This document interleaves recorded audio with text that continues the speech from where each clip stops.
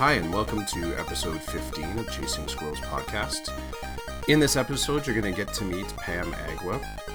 Pam and I first met 5 or 6 years ago when I was just starting an alternative education, and I needed a ton of support. So my first instinct was to reach out to my colleagues, and she was more than kind in her sharing of resources, sharing of philosophy, and letting me know whether or not I was on track with the program that I was customizing for my school. So flash forward now a few years, and Pam is in a brand new portfolio. She is a First Nations Métis Inuit consultant, and I thought there's a conversation there that I would like to have, not only about the portfolio that she's in, but around the challenges of moving into a consultancy. And in the conversation, she was more than honest in her sharing her personal story and where her personal story intersects with the professional expectations of a school board.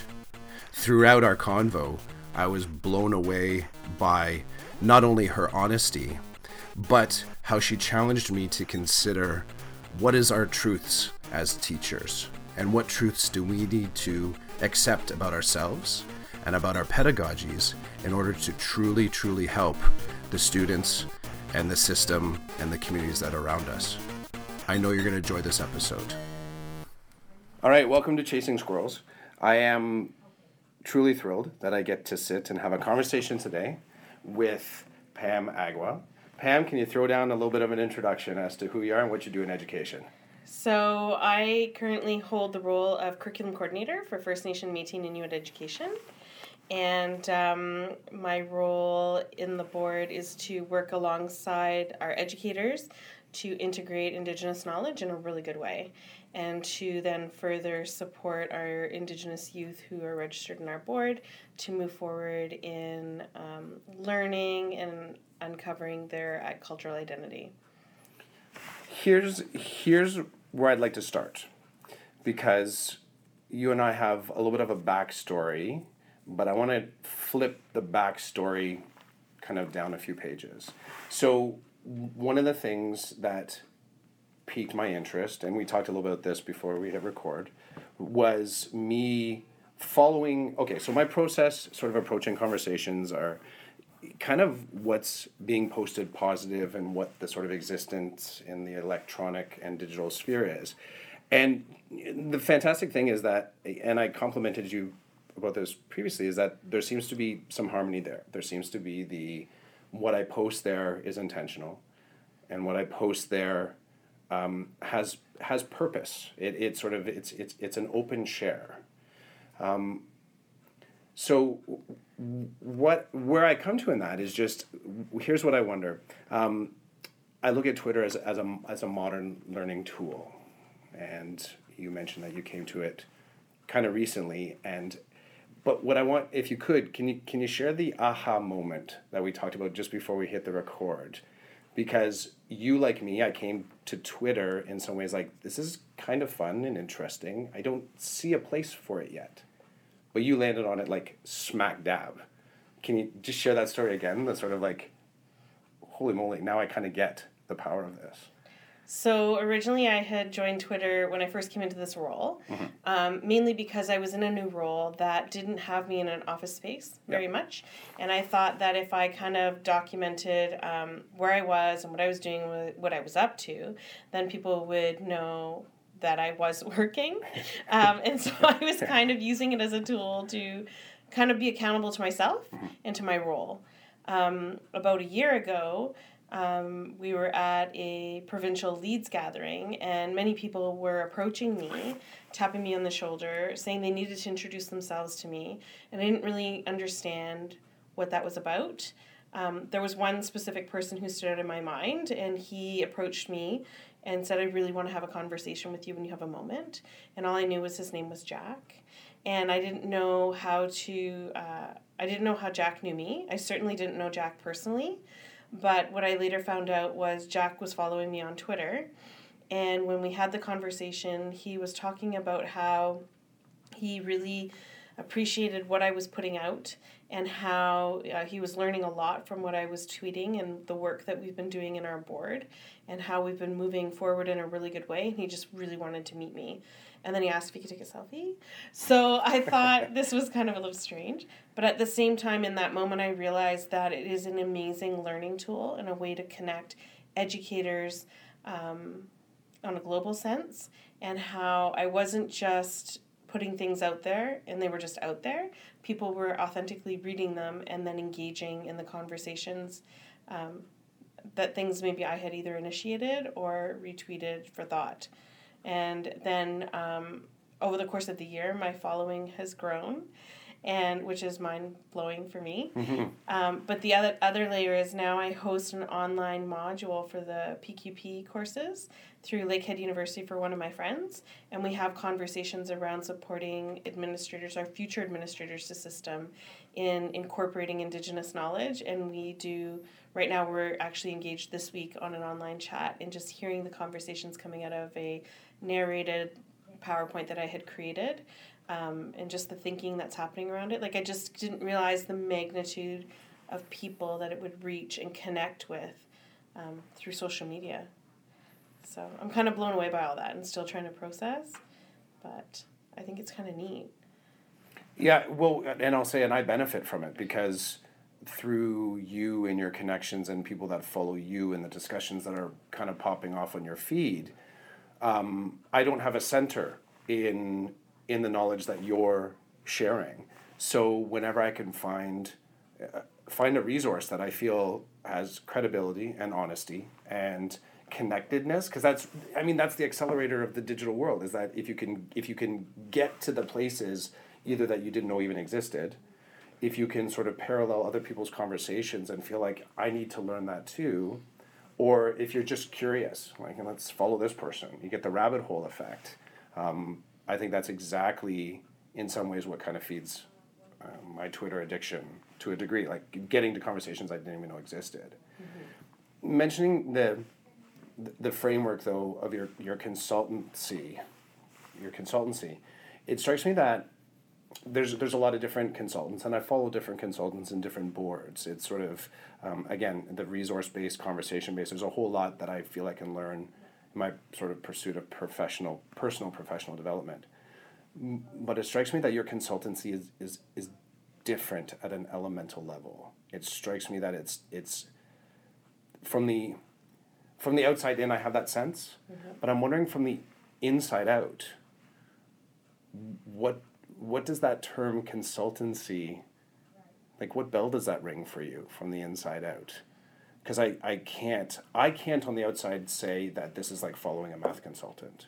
I don't know why, but could you say that from the inside out, why your consultancy, the position within the board, is different than, let's say a math or an English consultant?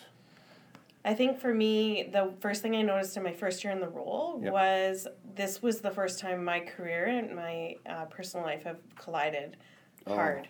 And I think that for me, I was always pretty quiet in my identity, my cultural identity. So even in the teaching capacity, like, only the students as we know each other from alternative education, only those students truly knew who I was. Mm-hmm.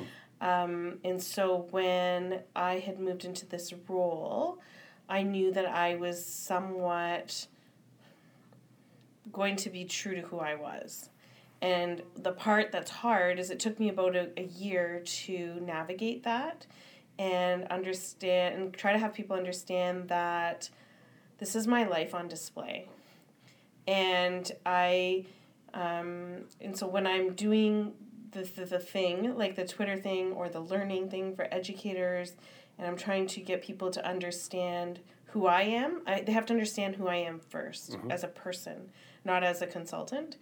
And I think that rings true to the learning that now our board is engaged in around First Nation, Métis, and Inuit education. Mm-hmm. We talk about uncovering our personal truths first, because my own learning has been, before I could move forward in uncovering what truth meant in the concept of truth and reconciliation, I had to really be true to who I was. And being true to who I was putting myself out there in a vulnerable way, and just A lot of leaders don't always lead with their heart, but in this role, I think you have to.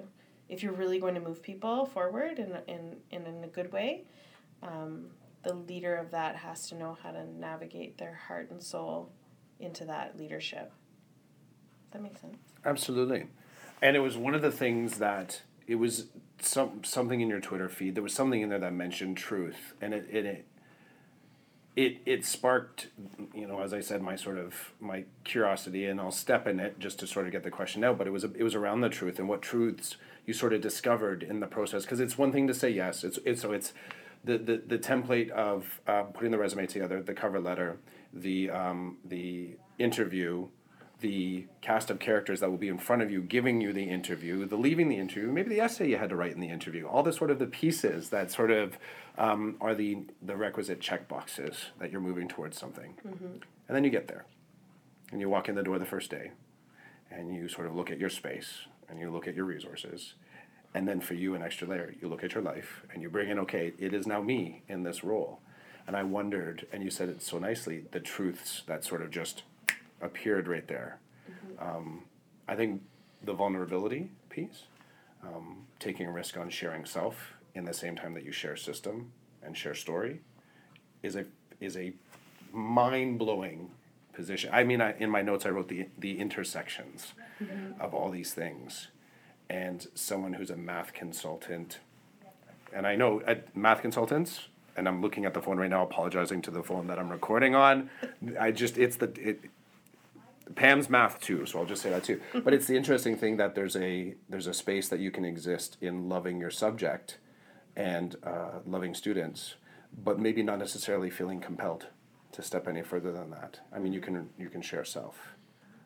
So that's pretty fascinating to me. The question in it is, in doing so and being, as you said, vulnerable and being a leader that's representing that, as well as curriculum, as well as an issue frame and a conversation frame, how do you know you're connecting? Have you had touch points where you know that the things that you are sharing are landing in a space that the conversation is moving forward? Do you have any moments where you're just like, this is pretty cool, like I'm making something here? Yeah, I think, to be honest, in the first year, I really had to navigate that. Yeah. And so I don't think I made much progress. But everyone has like a moment that happens in a space that kind of, I think it's good to describe, I was pretty guarded in my first year. Okay. Something happened in a meeting, we were in a team meeting, and something happened, and one of my good friends shared something, and she was really vulnerable.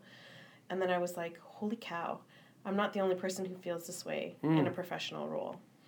And she holds a similar role in terms of definitely, like, there's some personal experience that is colliding with professional experience. Mm-hmm. And then when she shared that, I was like, I shared too.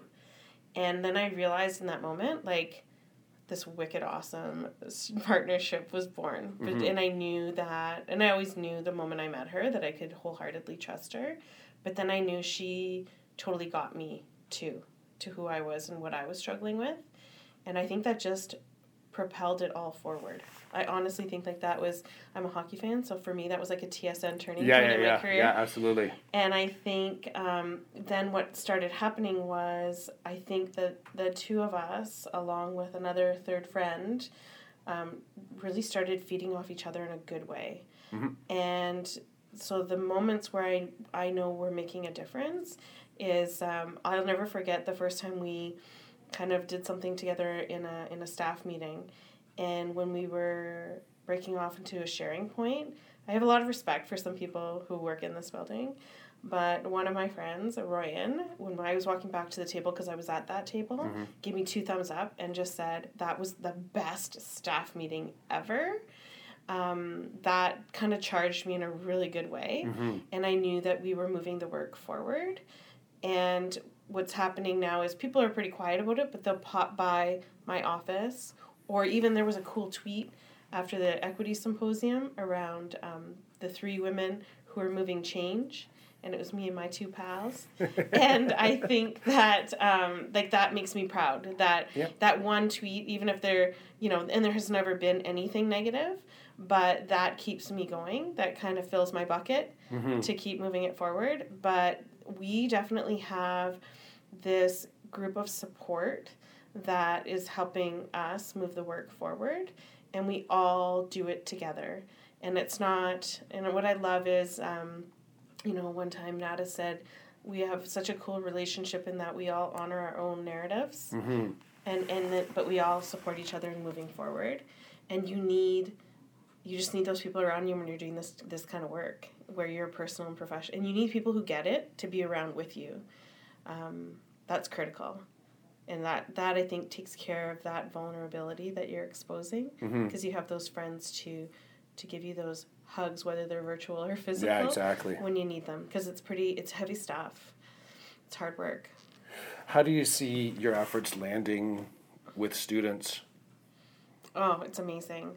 So I do have the unique part where I can work alongside Joseph on our team and work directly with our youth. One of our youth was just elected president of her high school. Another one ran for student trustee. She was unsuccessful, but she put herself out there. Our parents are so grateful and send us these beautiful notes and texts and emails of thanks for support for their youth.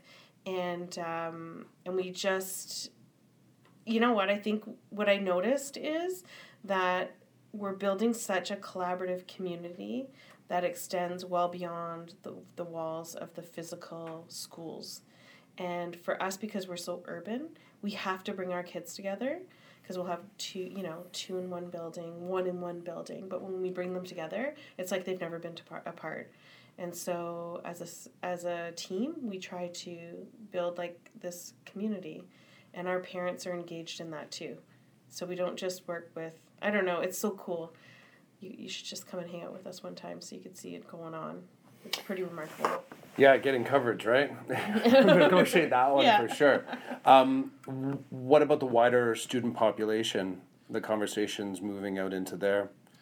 Because the support of students, First Nation, Métis, or Inuit, the surrounding circumstances, the other students that are also so in need of the stories and the support and the sort of like the concept frames that, hey, you can think differently.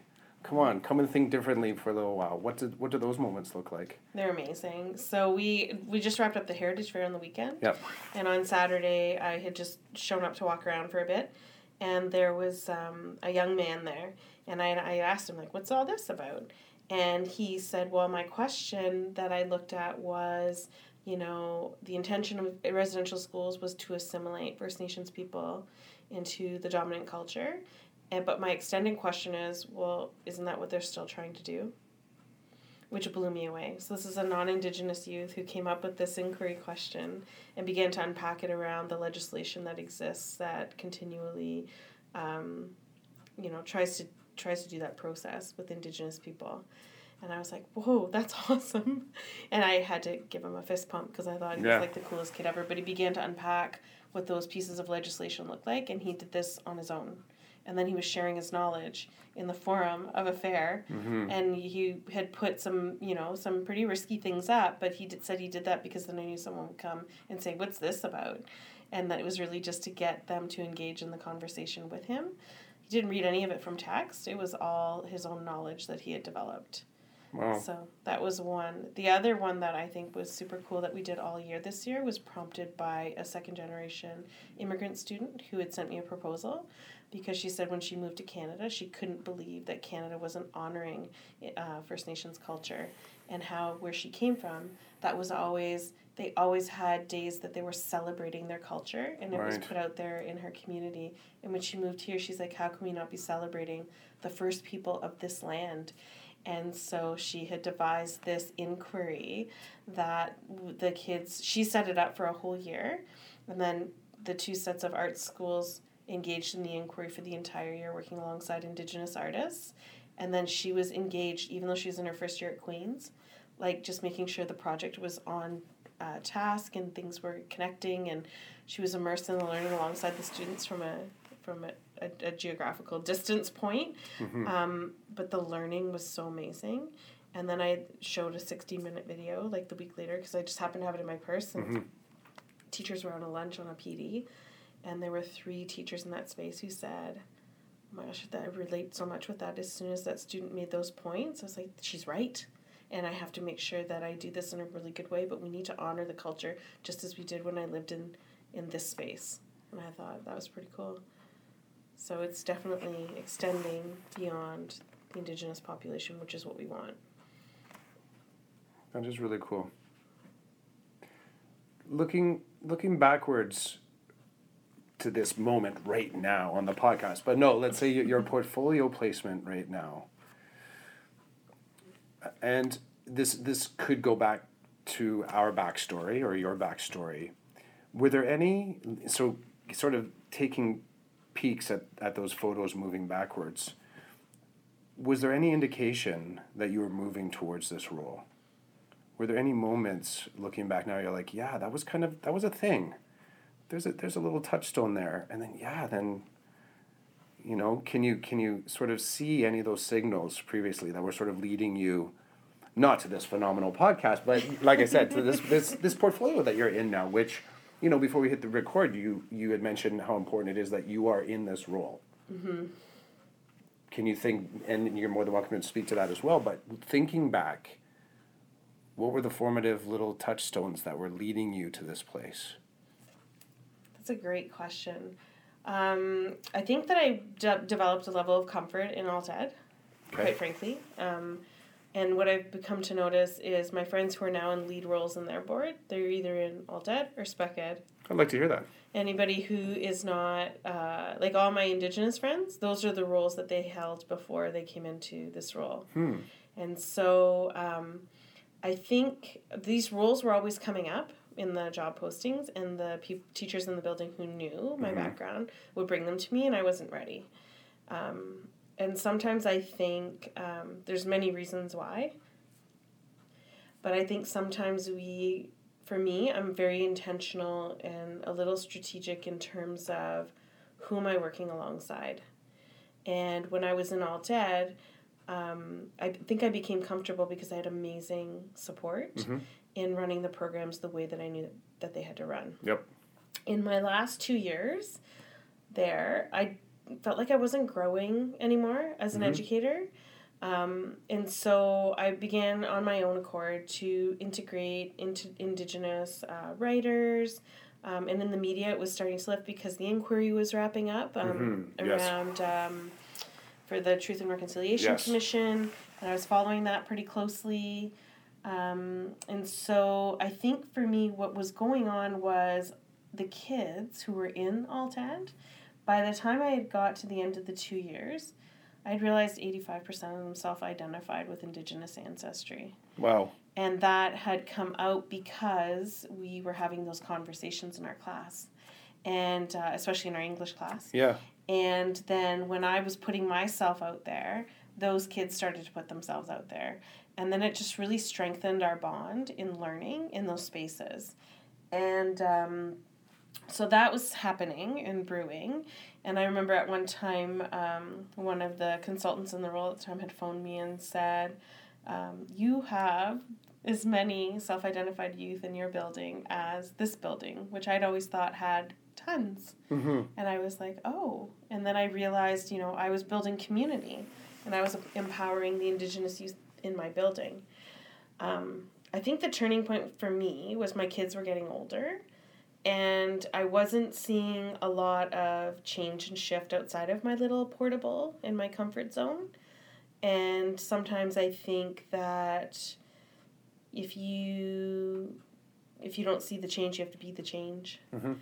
And when I put a lot more effort and commitment into supporting the team that was in place at the time, and I had run a project through the school that I was at in the mainstream, and it helped me build relationships with the team members.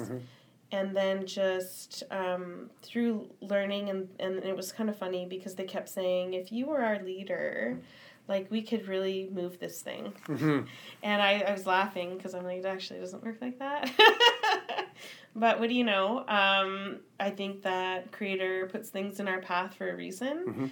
And, you know, one of the members was promoted to vice principal, which had a vacancy, and I felt like it was time. And then I remember, and the other one went on a secondment, and then they created the role of coordinator, so I applied, and then I was here, and then I was like, whoa, now what do I do? I know, yeah, here you go. But I think looking back, it was like a whole combination of things. It was seeing the impact of letting kids see who I truly was, and then watching them all self-identify and be comfortable with who they were. Like, it shifted those, 15 kids in our alt ed program. I was blown away at how comfortable they were with sharing that. But that also, I always felt like I understood them. But when they uncovered that, like, I really understood them. Because I could relate, and I had that, I had some of those shared experiences, and then it really opened my ability to help and support and understand. And then looking at my own kids, I just knew I wanted them to be proud and not to be like a 40-year-old woman finally being okay with everybody really knowing who she was. So I think all of those things combined kind of put me on a path to be in this role, and I'd like to believe that I'm moving things in a really good way. I feel like with the parent feedback alone, I am, because parents feel fine having conversations, like really raw and honest conversations with me about the direction that we should go in, and I really hear it, and I act on it in a good way, and I think that that's just propelling the work forward.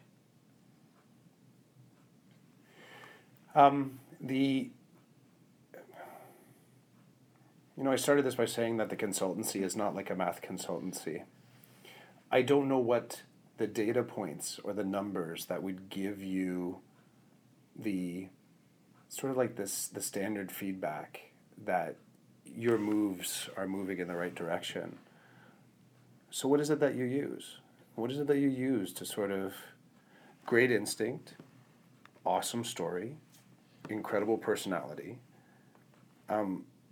but from the outside in, what is it that you're using to sort of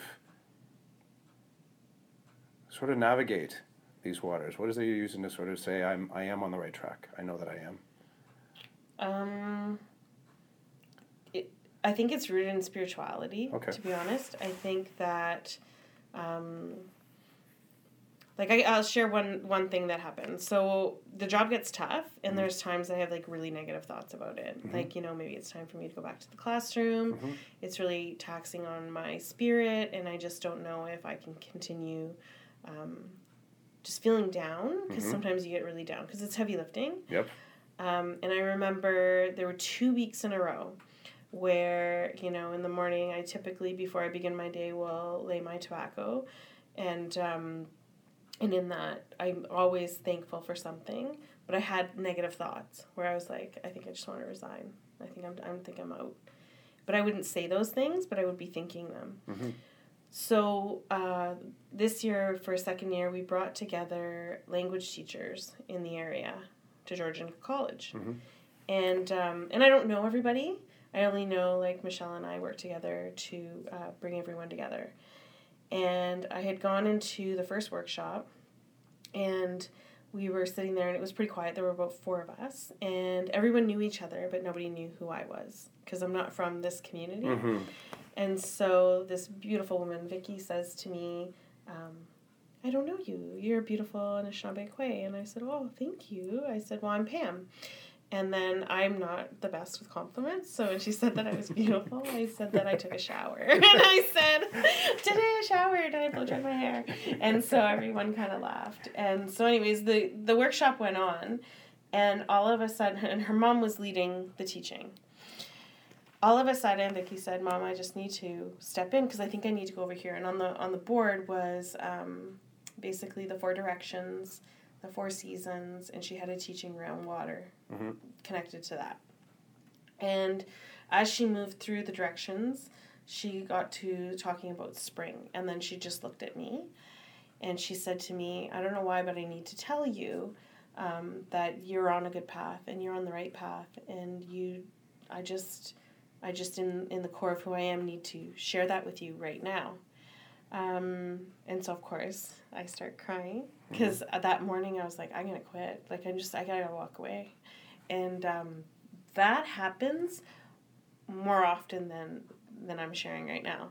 So I think for me, the things that keep me going is that spiritual response, that guiding voice, that strategic, like I don't think those emails come in my inbox on a day that's arbitrary.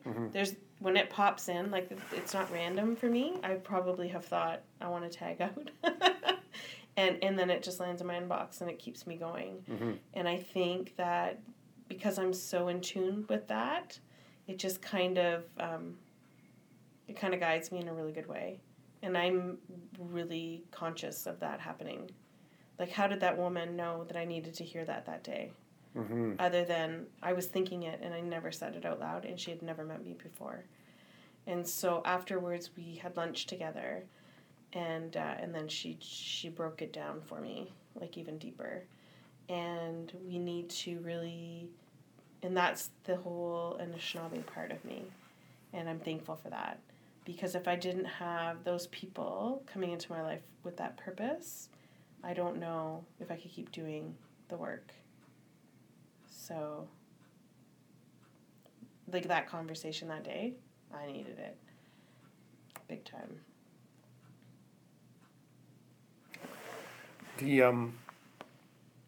Was at a workshop recently, and I find that so many workshops right now have some digital element to it. It can be conceptual too, some of the things that are considered modern learning. And we did a little bit of a kind of a Back to the Future activity, and we were writing. The instructions were something to the effect of, write the headline 20 years from now. So the thing that just is kind of earth-shattering about education.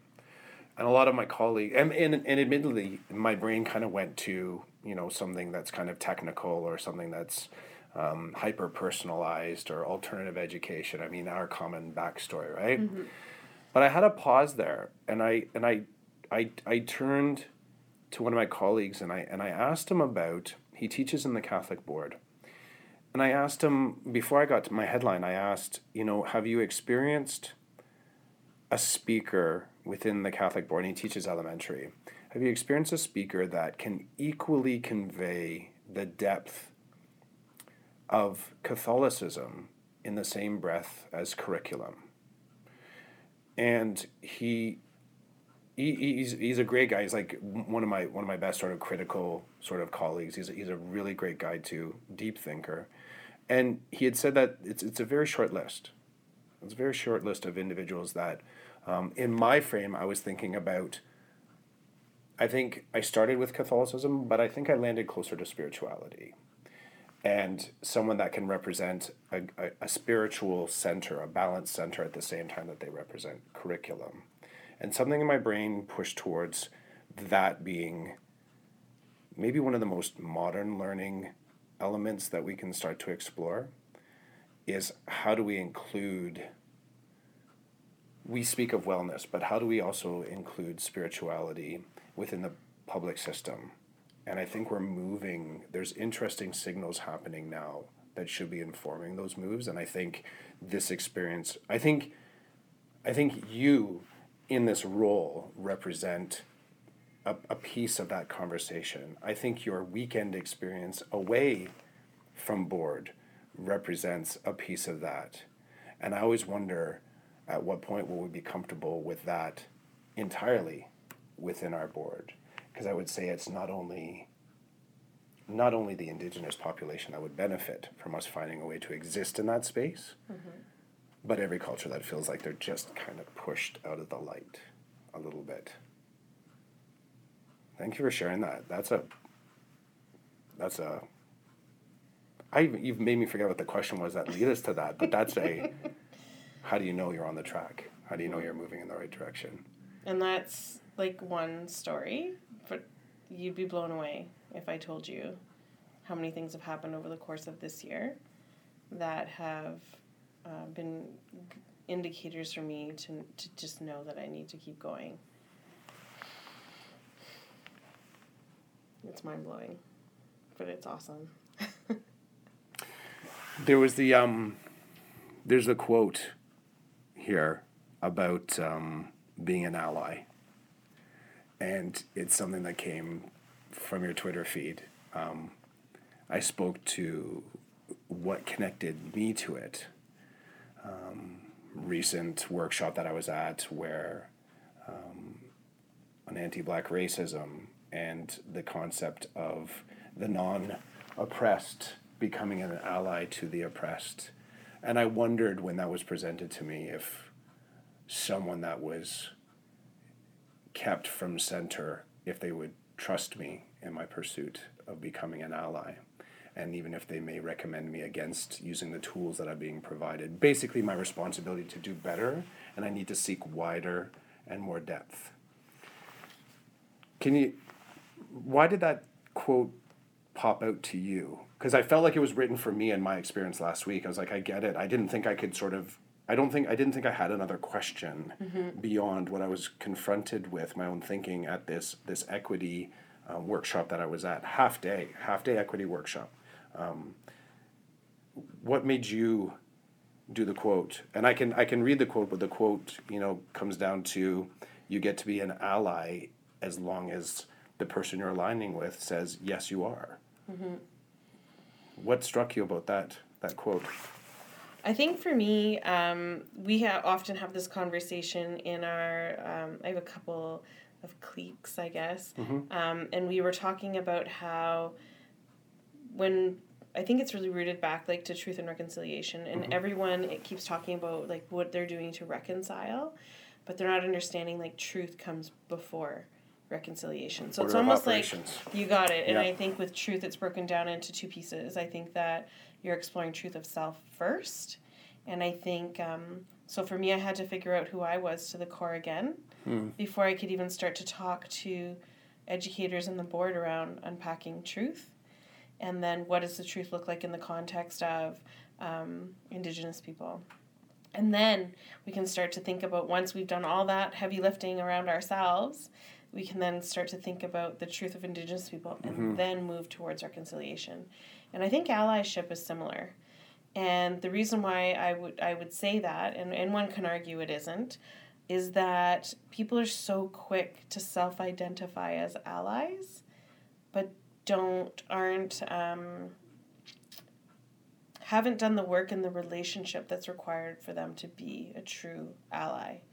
I think that if you're working alongside community, so if you can speak it in context of Indigenous people, absolutely. I think that's the easiest way for me to connect it. Well, I would say just because it is the process that we're talking about here. I get, of course, our context right now, and who you're speaking with and for right now. I get that. Yeah. But I think the process is what needs to be revealed. So, yeah, throw down. Yeah, so I think with Indigenous people, you can't, I put a quote actually out just before I put that one, and I think they're kind of linked, where we were engaged in a discussion around appropriation. How ironic. But it was on Tuesday, and Troy and I were leading the discussion. Troy's another lead in the province. And I had said, if you're really concerned about appropriation, the best way to avoid it is to work alongside community. And so Troy had tweeted out, wise words from Agawam, and then quoted me. And I'd never been quoted, on Twitter before, so that whole experience was cool. But what happened was, then this quote came out, and I'm like, well, that's it right there. Because if we are talking about relationships with community and understanding people to the core, you can't go and self-declare that you're an ally, because that is almost a gift that's given to you. So it's almost like if you work alongside Indigenous community, you build your depth of understanding of Indigenous people, and then you create your action in response, your reconciliation in response to the truth, then you are gifted that title of ally. And when we just take it and name it for ourselves, then I think you are just perpetuating perhaps your own privilege. You are doing it without building that relationship with Indigenous communities and people. And then I wonder, are you a true ally? Because you haven't done all the work to understand that population. And so for me, that's where I was like, that's true. Because I've said it before, and I just haven't heard it written that way. And I thought it connected even to our earlier conversation in the week around appropriation with a group of educators, everything from administrators to superintendents to classroom teachers. And, and those discussions get hot pretty quick because everyone wants to show that they're helping. But I just remind people it's not a sprint. It's not a sprint, and we were walking the path because we want to make sure we do it right. We can't do that right without community attached. So I almost feel like being called an ally by the Indigenous community would be a gift. And that would be an acknowledgement of all the work that you've done to partner and build that allyship alongside. Yeah. So I have to throw it. So the quote is, you don't get to decide if you are my ally. That's my call. It's a powerful provocation. Which I think speaks to how I think I framed it. Yeah. And one of my really good friends said to me, the first step to allyship is to maybe be a follower. Lead with your humility and take a step back and allow the Indigenous population to help lead that. Make space. And you follow. Make space. Yeah. Huh.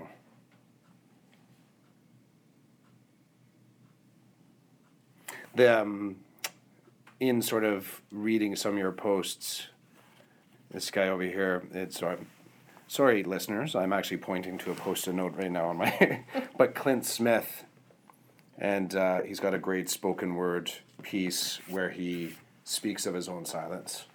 And if you haven't, I just grabbed some of the bits from it, but it's I think it speaks a little bit to what we're sort of touching on here about the reading critically, you write consciously, speak clearly, and tell your truth. I think the first part very much is the anyone can be that. Do your research. Like get as much information as possible. Make sure you're getting the right information. Make sure you have the right mentorship. Make sure you have the right people leading you to that story.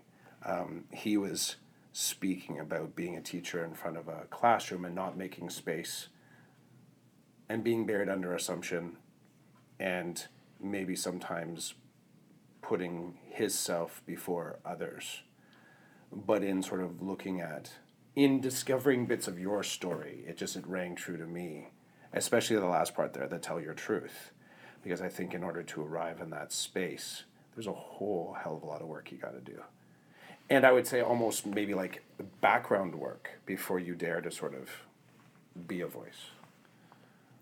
Well, there's things that for 42 years I've buried. And then when you start to really do that work, it could be triggered through something or some experience or, and then you need to know, because you're in a professional role. Of course. And this is your career. It is, yeah. How do you step back and give yourself the space to unpack that and heal that wound that you thought you had dealt with? And that's the one challenge, I think, when your personal life is on display alongside your professional life. And you can't, if you and I were engaged in some learning, you can't anticipate what will trigger me, but I have to be able to suppress that until we've finished our learning for the day, and then I have to think about how do I go home to my family and suppress it a little longer, and then I have to create the space and the time to then feed my spirit and unpack that, because that's the piece that nobody fully understands. And it's hard. Like, there was a quote yesterday around one person I respect, she's an artist, she's amazing, and she said, for those of you who are really working hard at uncovering the racism that's connected to Indigenous people, kudos to you, because that has to be exhausting work. And then I just think about the conversations that we're firing around this weekend around appropriation. Mm-hmm. And really, I think a lot of that is rooted in that. And we don't say that because First Nation people aren't always identified as a race. We are a nation. But the truth is, we are experiencing racism. If we call it discrimination, it's almost too soft. But it's racism. And so then how do we build awareness to unpack that? And I think that it's through the work, it's through the heavy lifting, it's through the knowledge that we're trying to build around allyship and truth. But I think that I have to be able to open that part of me up for people to truly get how to move forward and address that. Because they don't see it like that. Like it'll blow you away how many people don't see it like that. I had mentioned before Andy McClure, who is someone that I spoke to before, and he brought to me an entry-level understanding of what it means to be an elder. And I have no claim that I can sort of wrap my head around the full scope of that. But one of the things that stuck with me after talking to him is the idea that possibly part of the role of being an elder is allowing others to see your story, allowing others to discover themselves in the story. It's not here's my story and it's going to teach you. So it's not the imposition of the story. It's the discovery of the story. Mm-hmm. And it's an interesting place to be in when you're a teacher. That's sort of the imposition of teaching versus the imposition of the teaching, or in this case, the creating of a context where the learning can kind of naturally happen. And in talking about this, you strike me as someone that has the skills to create the context that people can discover, your students to discover. I believe that to be a teacher in general, it's a great skill to have. I think in particular it works really well in alternative education and small classroom spaces. But it makes me curious about whose stories do you look to sort of find self? Who is it that would have the honor of being your mentor? Who do you put in that space? You make me cry.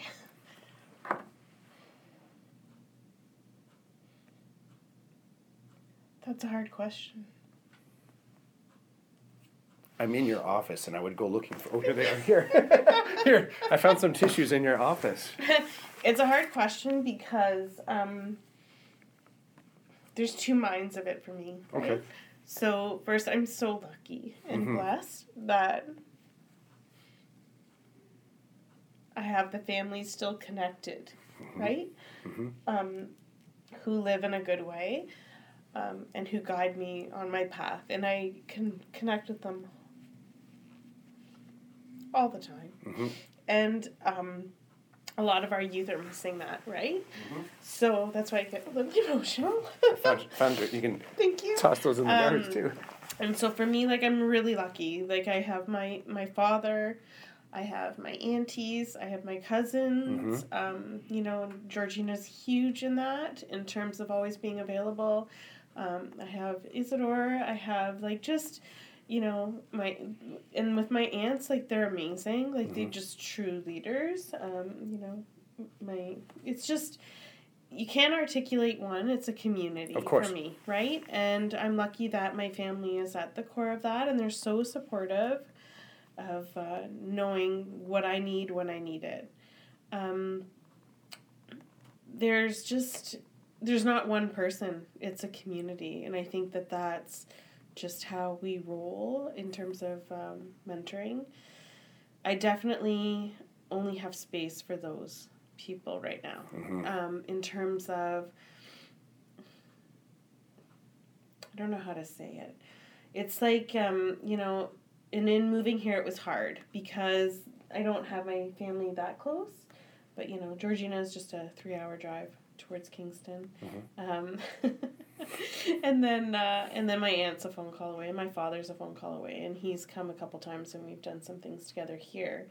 And I've brought him into the community of Georgian Island because I think it's important for when working with community, they understand where you came from Yes. and who you are to the core. So I think for that piece of it, that's who I look to. And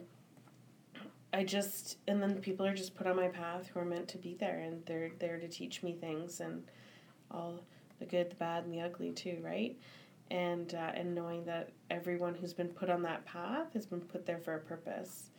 And when I don't deal with things, which I'm good at avoiding sometimes, that person keeps getting put on my path, and I can't avoid it. And I love that I can, talk with Blue on an ongoing basis around those, and she's quick to remind me. But those relationships are always evolving, and that community grows. And again, I think that Creator helps put those people on my path to help me and them grow. Like, it's a reciprocal relationship. I don't know. That's a tough question. And I think it's tough because I always am thinking about the kids who don't have access to that. And how do we create those spaces? And I'm trying to think of, York Region. It's the first time I lived in an area where there are no friendship centers. There's no friendship centers in York Region. So where are these youth gathering? I had one of those when I was a kid, in addition to my family. You could always go there and paint with Zoe Wood-Solomon, or bead with Pauline, or have a chat with Carolyn Harrington. Like, these women were strong women I grew up with. Yes. My whole life. I had my grandma for the first 10 years of my life, who, man, you want to meet an awesome Anishinaabe Kwe, you hang out with Violet. And she's rooted in all of us in terms of the way that we live and carry ourselves. But I think, I don't know, I think everyone's around me because they're supposed to be, and they support and mentor me on an ongoing basis. I don't know. It's hard to explain. It's not just one person. I guess a community. I'm going to take it as it's hard because I can see it. It brings up some pretty strong emotions for sure. But I think you touched on the power of history and the power of importance of being connected before you need to be connected. And that's what I'm getting from your saying, that these individuals they're parts of past and present at the same time. And it's not as simple as saying, yeah, I really read this great book, or I watched this great TED Talk. And I think that this also, it has to bring us back to this idea of connection and spirit. And are we comfortable talking about that in our public education spaces? And getting comfortable there has to come from some of the bravery that you're talking about here. It has to be. And for no other reason other than to say it should exist in this space. It will exist in this space, and don't look away. Like, it's just, this is where we need to be for a moment. I wanted to sort of, like, believe it or not, kind of end with, I didn't even get to half my sort of like sketch notey stuff in bits and pieces. I feel like I told you the approach to, the only downside to approaching someone to talk on the podcast and then having time between, which I just accept as part of the process, is that I tend to fall deeper into interest. So it was a very short list of things that I wanted to talk about, the first email, and then there's a second page now of stuff. But I think, but do you think you could speak to the, at least to the eagle feather? We talked a little bit on the front end, or any one of the layers of that, because I kind of, my drawing here, I have the top layer of that, and I don't know if that's something we could speak to, or if we leave it for another time, or.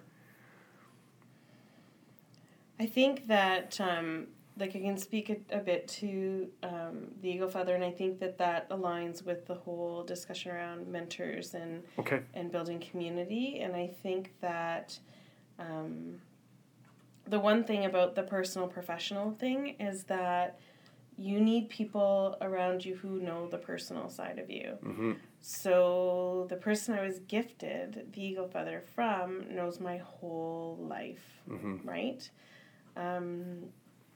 So when I was gifted that through a ceremony, I originally thought it was gifted to me because I was doing really good work, and that it's called a guiding eagle feather. Okay. I can show it to you after. Yeah, absolutely. That's where podcasts Yeah, are a little tricky. But when you look at it and it speaks to the leadership and the role that I carry. What I've learned from that eagle feather in the last year is that it really was teaching me more than I thought. And that I wasn't about who I was in the role and capacity of curriculum coordinator. It was who I was as a mom, who I was as a person, and who I was as a partner. Because, like I had said before and I alluded to, as I move through the work in my role, things are triggered, and those are personal triggers. And I think that was just to help me and guide me into stay focused on just keep growing as a person, and know that you're always supported, and that you're acknowledged for all of those pieces. It wasn't just about the role. It was about the growth in the person. And then the role is just something that I hold. But, I won't be in this forever. But at the root, I will always be Pam. Yeah. And so when I carry that feather, I'm not carrying it as a curriculum coordinator. I'm going to be carrying that as Pam. And so how do I define Pam? And as an Anishinaabe Kwe. And then how that then will continue to move me forward in growing in my understanding of that and my value system as an Anishinaabe Kwe. And I think that for me in the last year, that's when I talk about being honored with gifts. Yes. Sometimes when they come a little too quick, it takes you time to grow in relationship with that and understand what that means. And so that's why for now, I finally am understanding the role of that gift. And I love sharing the story of how I received it. And as I keep on unfolding its narrative that it's carrying with me, I do love sharing that with kids because it shows them that you're never too old to keep growing. Right. And I think that's such and how your narrative never stops at the age of 13, 20, whatever. And that there's always, you're just always growing. And it's just how are you going to create those opportunities and spaces to let that growing happen. I think it also for me it also speaks to those authentic reflective moments that it could be the gift, but it could be the moment, it could be the mentor, the thing that just slows you long enough to exist in your own thought space and see, there's something else here, the opportunity to see that there's another layer to what could seem like a very simple gesture. And in those spaces, it's a big part of what educators were encouraged to do is what is your reflective practice? And I think sometimes that can be, and rightfully so, sometimes just looked at as extra writing to do. Extra thing, I don't have time for that. And I think the elegance of these gifts that you have received is that they're harmonized in such a way that when you spend time with them, the reflection happens. You're compelled, you're drawn there, you're held there. Because there's so much more than just the curriculum. And I think where we started with this was around the consultancy being something really quite different than other consultancies. I think you've repped that well. You definitely repped that well. Thank you. So, someone wants to find you and have more conversations and kind of ask you, what did you mean by that? And what was that thing that you said quickly? And how you doing? Or whatever, whatever someone wants to, where do you want to be found? I think Twitter is the best spot. Yeah? Yeah. Okay. I think so. Throw down your Twitter handle, just in case for the auditory learners. It's tough. So it's Agawa, P-A-G-A-W-A, P. Perfect. I'll put it in the notes too. Okay. And also if there's, if you want an image of the feather, I can include that as well. Absolutely. Anything else you want to get on tape before we go? No, thank you though. This was fun. This was really great. Yeah. I really am honored that you would give me your time, and fully appreciate the stories that you shared with me. Thank you so much. Thank you. We'll talk soon. Sounds good. All right.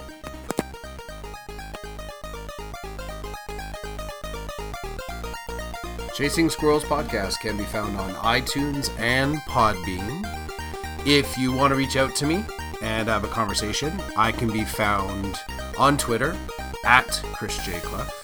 I also have a blog on Blogspot of the same name, Chris J. Clough. And some of my postings can be found on Medium, which I think I have under the exact same name. I really appreciate the time that you spent with the podcast this evening. If you ever want to be on the podcast, please reach out to me. I'd be more than happy to talk with you. And I am truly, truly grateful for you sharing your time with me. Take care.